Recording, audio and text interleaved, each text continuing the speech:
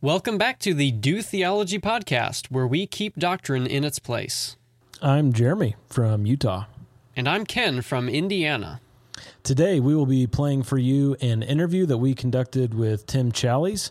We asked him questions about church history, about the local church, and what life is like as a daily blogger in what some would call discernment ministry. We get some personal thoughts and reflections that he has about those things, and we know that you'll get a lot out of it. So please share your thoughts, your feedback with us. Find us on Facebook or Twitter. You can email us at show@dotheology.com. We'd love to hear from you. And then on the other side of the music, we'll go ahead and start this interview. Thanks for listening. Calvinism is much false doctrine as a woman preacher. Well, of course, in fundamentalism, you define everything as a gospel issue. This is a true mark of Christian maturity to discern the difference of issues. I got an idea. That's not wrong with anybody who thinks they got another idea. There's a lot of different understandings of what the days are in Genesis 1 and to what degree evolution was part of how God created things. I have disagreements with him in some areas, but those are adiaphora, those are side issues, many important issues. So many Bible doctrines are ruined when we use the wrong words. This is why it's so critical that we use only the King James Bible. You gotta have that right or you're out of here. Pray God that I don't take every minor thing and make a major thing out of it. Nothing divides like truth. I respect them as brothers in the Lord, with whom I have some strong differences, but they have a big problem with me. Is there a way that we can work together? I think fundamentally we have to say yes. Christians can disagree and still kick it. All right. Our guest today is one of the most influential Christian bloggers, book reviewers, and content curators on the internet. He is an elder at Grace Fellowship Church in Toronto, the co-founder of Cruciform Press, and the author of several books, including The Discipline of Spiritual Discernment, Visual Theology, and his latest project, Epic, an around-the-world journey through Christian history. You can learn more about the project at epicchristianhistory.com or the popular challies.com. Tim Challies, welcome to the podcast. Sure thing. Thanks for having me. That latest project, Epic, released earlier this year. What was the motivation for that project, and did the travel and experiences live up to the hype?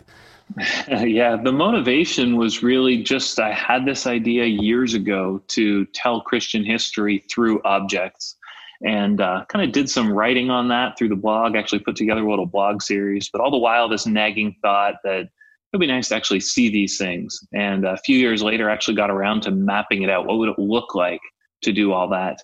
And sort of plotted it out, how it would unfold, and realized this is like way beyond my means. Not a little bit, like this is way beyond my means. Just could never happen.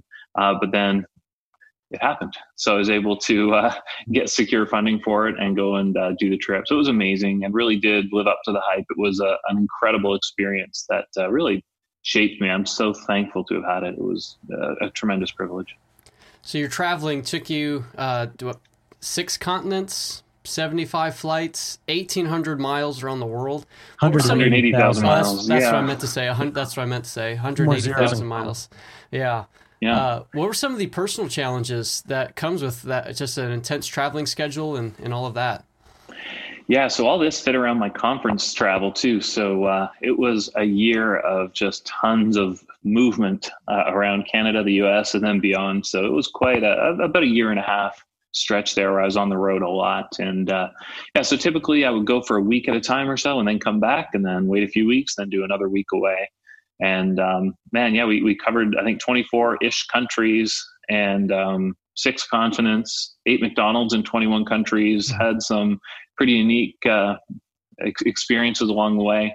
It was incredible. The logistical challenges, a lot of it was the planning component, just trying to find contacts on the ground, make sure that when we landed, we knew what we were going to do, where we were going to go, how to get there. There's places in the world you can land and jump in a car and drive yourself. There's places in the world, i.e. India, where in theory you can do that, but people tell me you really don't want to. So you got to secure a driver as well. And so just lots of logistical things, really just a ton of planning and organization. I imagine so.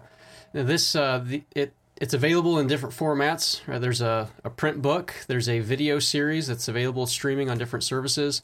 What would be some of the things that you would gain from perhaps maybe the book version over the video version that maybe you wouldn't get from the other? Sure. Yeah, they're totally different products, but related to one another. And so the video really focuses on the journey, just following me through these countries as I go looking for objects. The book focuses much more on a telling of Christian history. It tells more what I found. And so if the video is the journey, the book is the destination, I suppose. And so I think they go together really nicely. Each kind of tells its own part of the story. But I think either one could be enjoyed on its own as well. Now, it seems like your main website, challies.com, has been around since the dawn of the internet, but we know that can't be true. So how long has your main website been functioning online?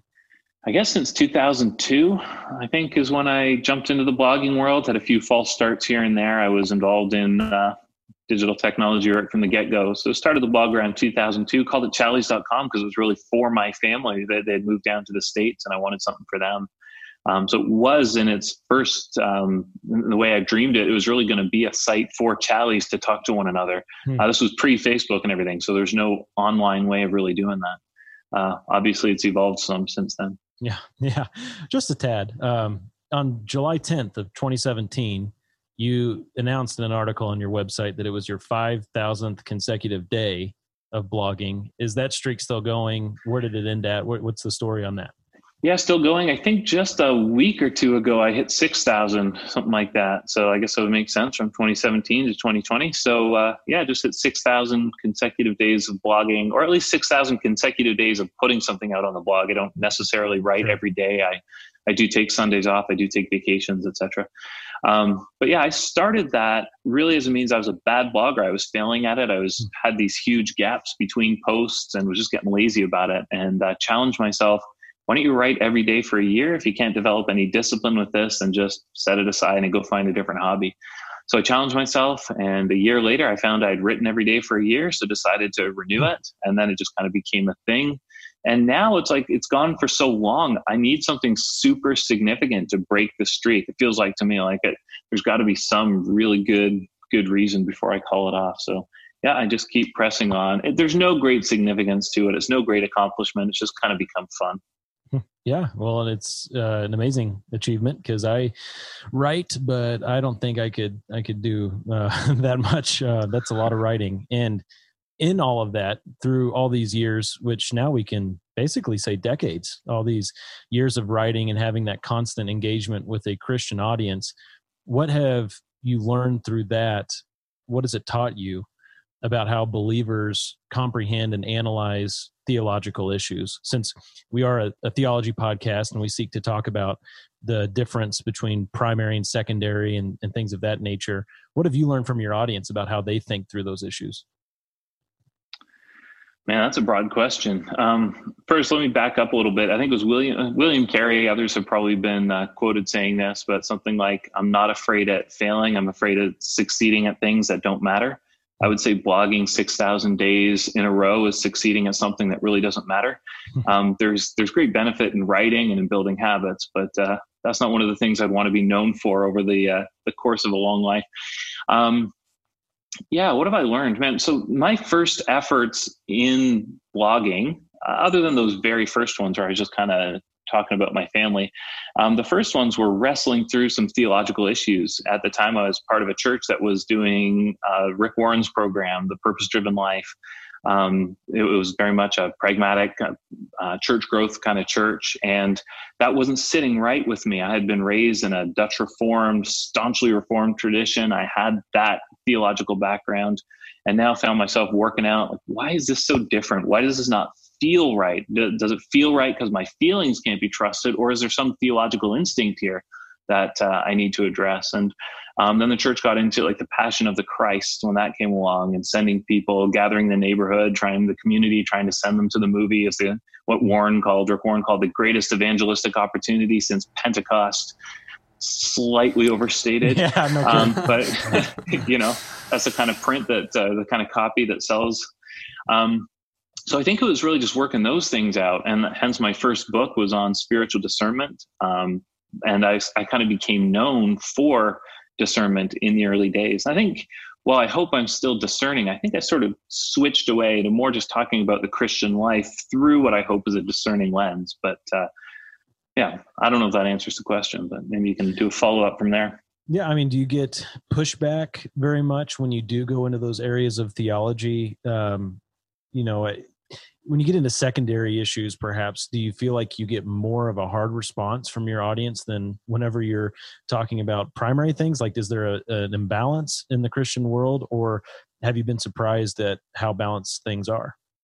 So, you've sort of hit some point in being a blogger or being a public figure when everything you say attracts some sort of criticism. And it was sort of a wake-up call. There was a time when the people who read me were generally supportive. But now, I can't really say much of anything without people fighting back. And I don't know if that's just because people have gotten meaner, or the audience has gotten bigger, or people are more contrary. Everything's politicized now.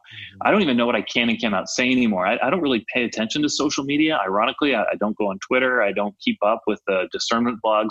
I don't even know what the tripwires are out there anymore until I start getting the angry emails and stuff. So I'm sometimes surprised, but I think maybe a big issue is people considering secondary issues to be primary issues. And that's always been it. These marks of orthodoxy that the Bible does not clearly lay out, the historic creeds, confessions don't lay out, but people today would say that's an issue of either Christian truth, like you are or are not a believer, or an issue of disfellowshipping one another. So I think that's a big thing. And then just a huge amount of lack of Romans 14 kind of love for one another, where you're saying it's okay to disagree.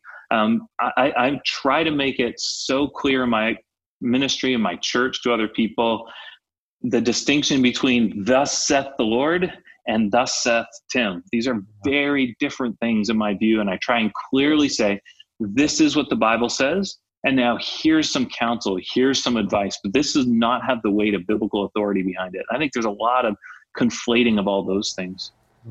Yeah. So with that, you also mentioned a moment ago how some of your blogging journey has been working through, even in your own life, some different theological issues and trying to think through some of those things. And you had a little bit of a series on that back in 2016 when you wrote that series titled "Why I Am Not." And then you had a series of things, atheist, Roman Catholic, liberal, Arminian, Paedo-Baptist, dispensational, egalitarian, and then continuationist. And then you had that graphic that went along with that series that had those concentric circles leading down towards the center. And those rings were in the order of how I just listed off those different issues. So my question is, did your views on the levels of doctrinal importance lead you to line them up in that way, where you went from maybe most important to things that are considered much more secondary? Yeah, I think that was meant to be reflected in the graphic. I did that order deliberately. So if you're why I'm not Roman Catholic, that's distinguishing true faith from false faith, orthodoxy from Catholic heresy. But as you get closer and closer to the middle, you're into more of those nuanced issues where Christians can disagree with one another, even if we have to say I couldn't be in the same church, or maybe I could be in the same church. You guys are familiar with that kind of territory. So very much so. It was meant to represent that. And I think I expressed in there was a line we crossed in the moving from one to the next. How have you come to understand, just as a personal conviction, which doctrines are of first importance and which ones aren't, in a world where people seem to draw the line anywhere they want?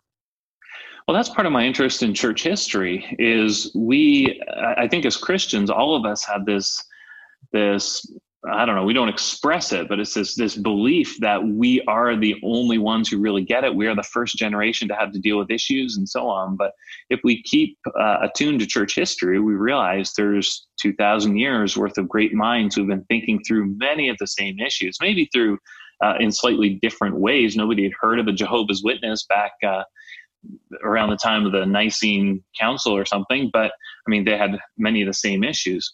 Right. And so we need to be looking back and grounding ourselves in Scripture, but also in the historic creeds. These creeds were created for a reason, and Christians all through the ages have proclaimed them. And so, we got to keep looking back and see if things do not disagree with the creeds, the historic creeds, then chances are these are not primary issues. is there a certain hesitation that may come with, when you're blogging or speaking someplace and you're touching, offering an opinion on either secondary or tertiary issues? Is there any kind of hesitation that comes with that, knowing that there may be people that are going to be hearing that, and there's a potential that it could cause unnecessary division? Yeah, I try to be aware of that. I don't always know. Like I said, I don't know what all the tripwires are. And the great majority of my speaking is in a different culture, i.e. America. Most of my speaking is in the US. I'm Canadian. These are things you can think, you know these things, but you can go into the South or into the North and find very different views on very specific issues. I've got the awareness to know up here, alcohol is really not going to be much of an issue. If you go to England, even less of an issue. You go to the South, chances are it's going to be a pretty big issue. And that's, you get torches and pitchforks down there over that stuff. Right, exactly. But I mean, just the other day, I wrote about government and just kind of a Romans 13 assessment of government, as I understand it. And man, the pushback from entirely Americans, 100% of the negative feedback, I think, or very close to it, was from Americans. And clearly, I tripped over a tripwire there. I just hadn't thought of that, how differently Americans see government versus Europeans. And I'd say Canada is far closer to a European nation culturally than we are to the US. And so I try to have an awareness of those things, but sometimes I fail. And if I'm going to, I'm supposed to be speaking in Norway later this year, and they actually told me some of these things. Please don't talk about like homeschooling or something like that. That's not a thing here. It's not, that's not a cultural issue here. We can't do it. And so that would be one of those things where you have to have someone has to tell you, you have to have some awareness, so you don't kind of blunder into secondary or tertiary issues. For people who put themselves out there like you do, with the website, God's given you a platform and you're committed to writing. And so that those two things together mean that your opinion is going to be out there quite a bit, and you are going to get that pushback that you've been talking about. Has that, over the years, made your skin thicker? Are you a little more resistant to attacks and pushback that you might get in the comment section of, theological professionals that don't have the same platform as you? I don't know. I kind of feel the opposite is happening. I kind of feel like I'm being worn down by it. And at some point it might actually break me. So I'm attuned to that, aware of that, and somewhat concerned about that. There's some really mean people out there, and I'm fine if I'm wrong. Absolutely. That's one thing, if I've sinned against somebody, or if I've given a position that's biblically wrong, that's one thing, of course.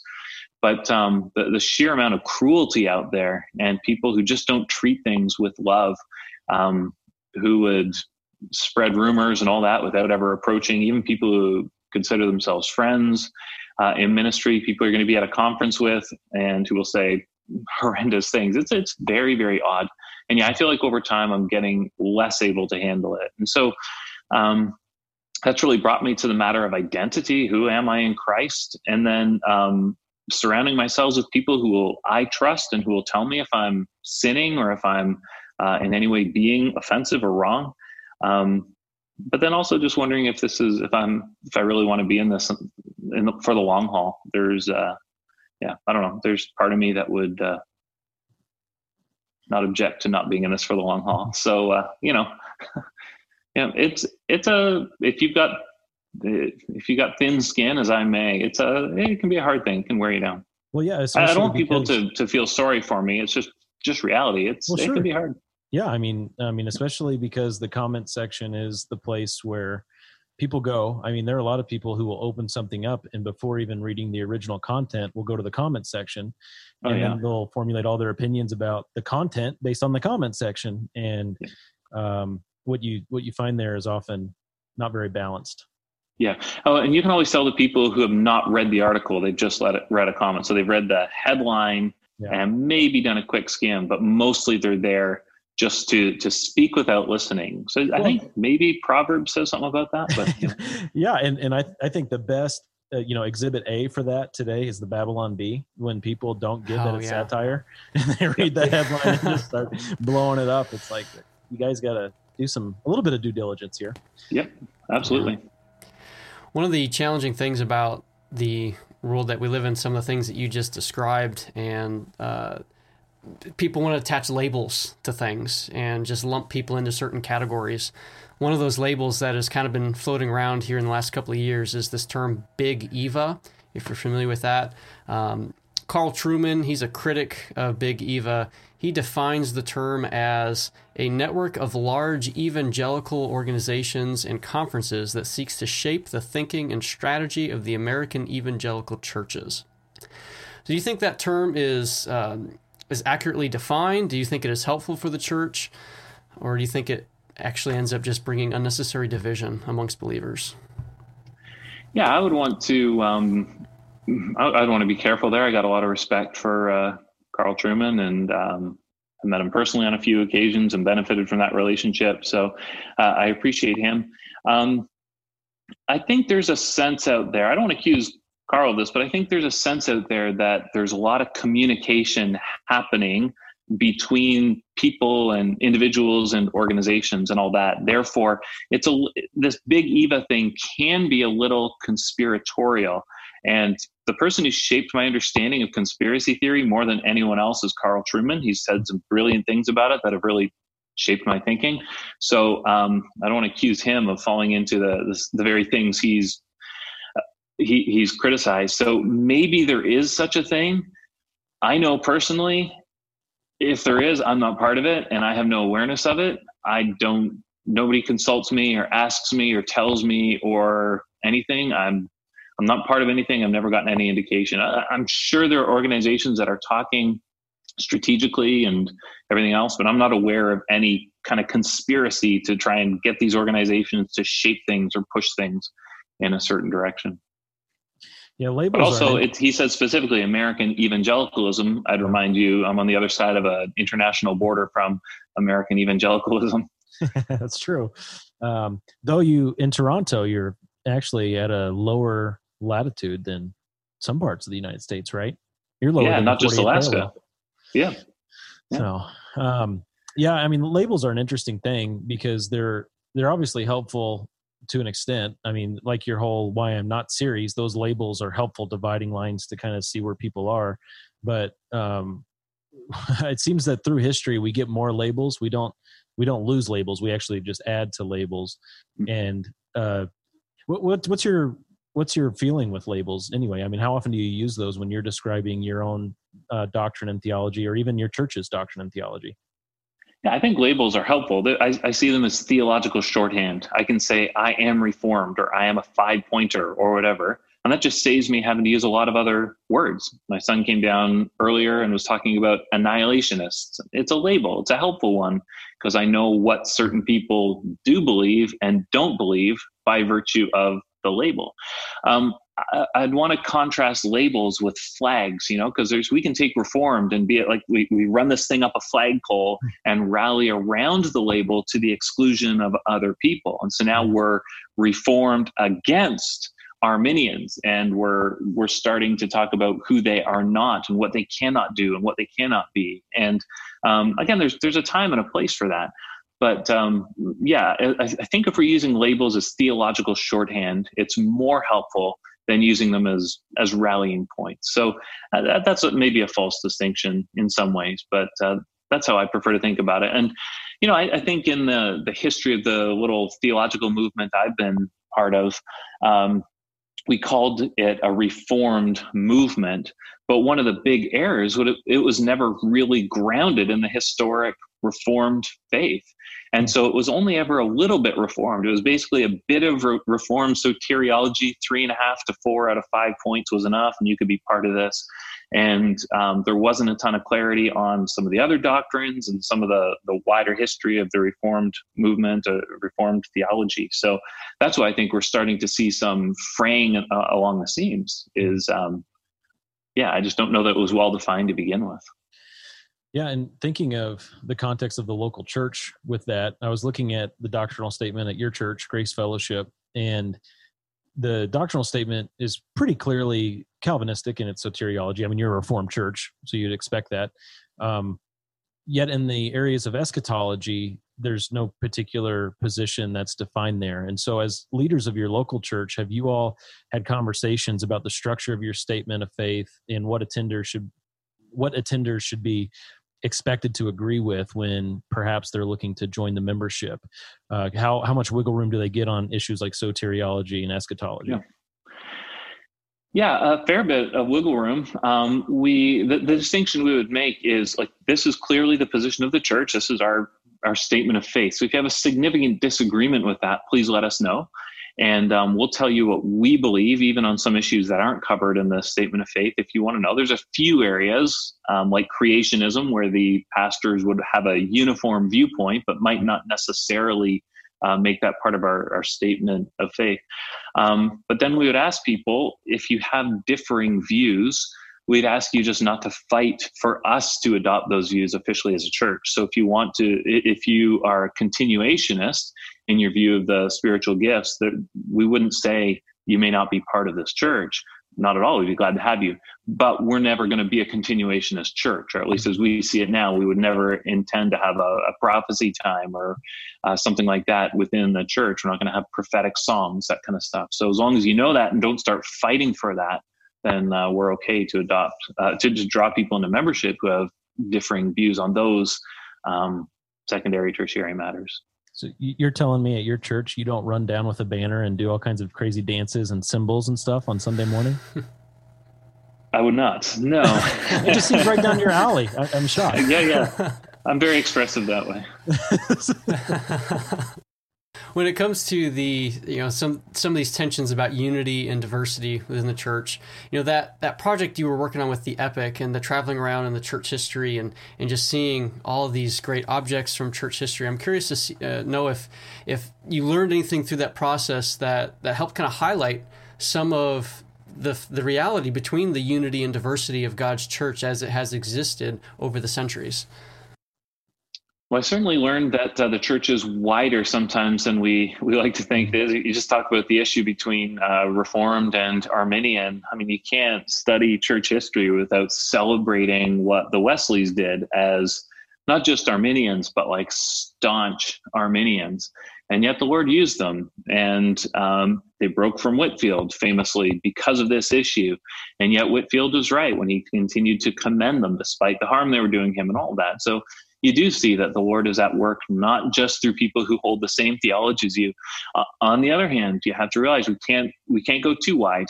The Roman Catholic Church, we don't have room to embrace them as co-laborers in Christ. We have to say they're beyond the pale, beyond what is orthodox. So, traveling the world was incredible to see believers in all different contexts, all different cultures following the same Lord, but sometimes in different ways. And hopefully I'm going to be doing another travel project coming up when and if travel is once again possible.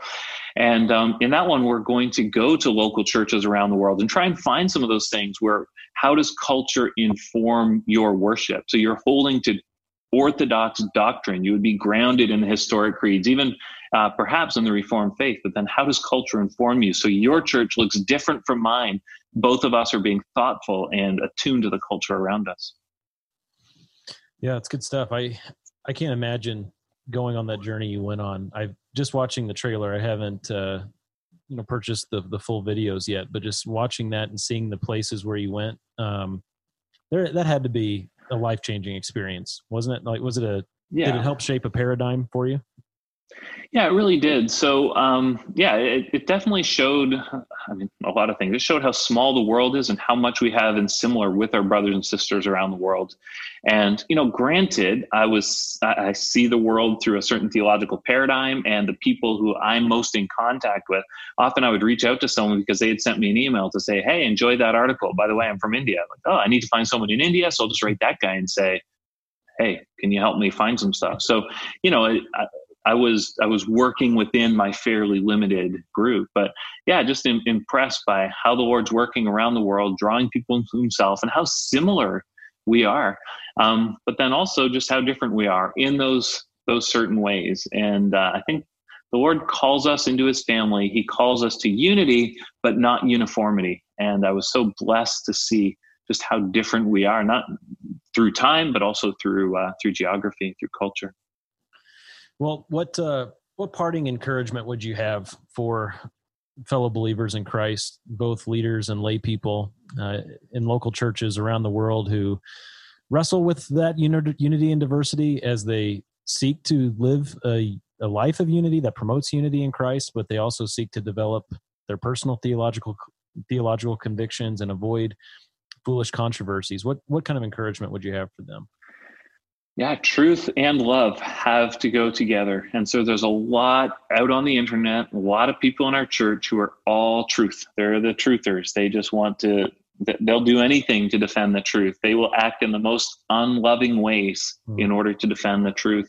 But truth and love can't be separated. And so it doesn't make us wishy-washy if we are loving toward other people, even people with whom we have significant disagreements. We can still be loving. And all those commands in the wisdom literature, all those commands in 1 Corinthians 13 about loving other people, believing, hoping, desiring all things for them, all those things are in play even during theological controversies over secondary, tertiary issues. So keep loving people. You protect the unity of the church through truth and love, not just through truth.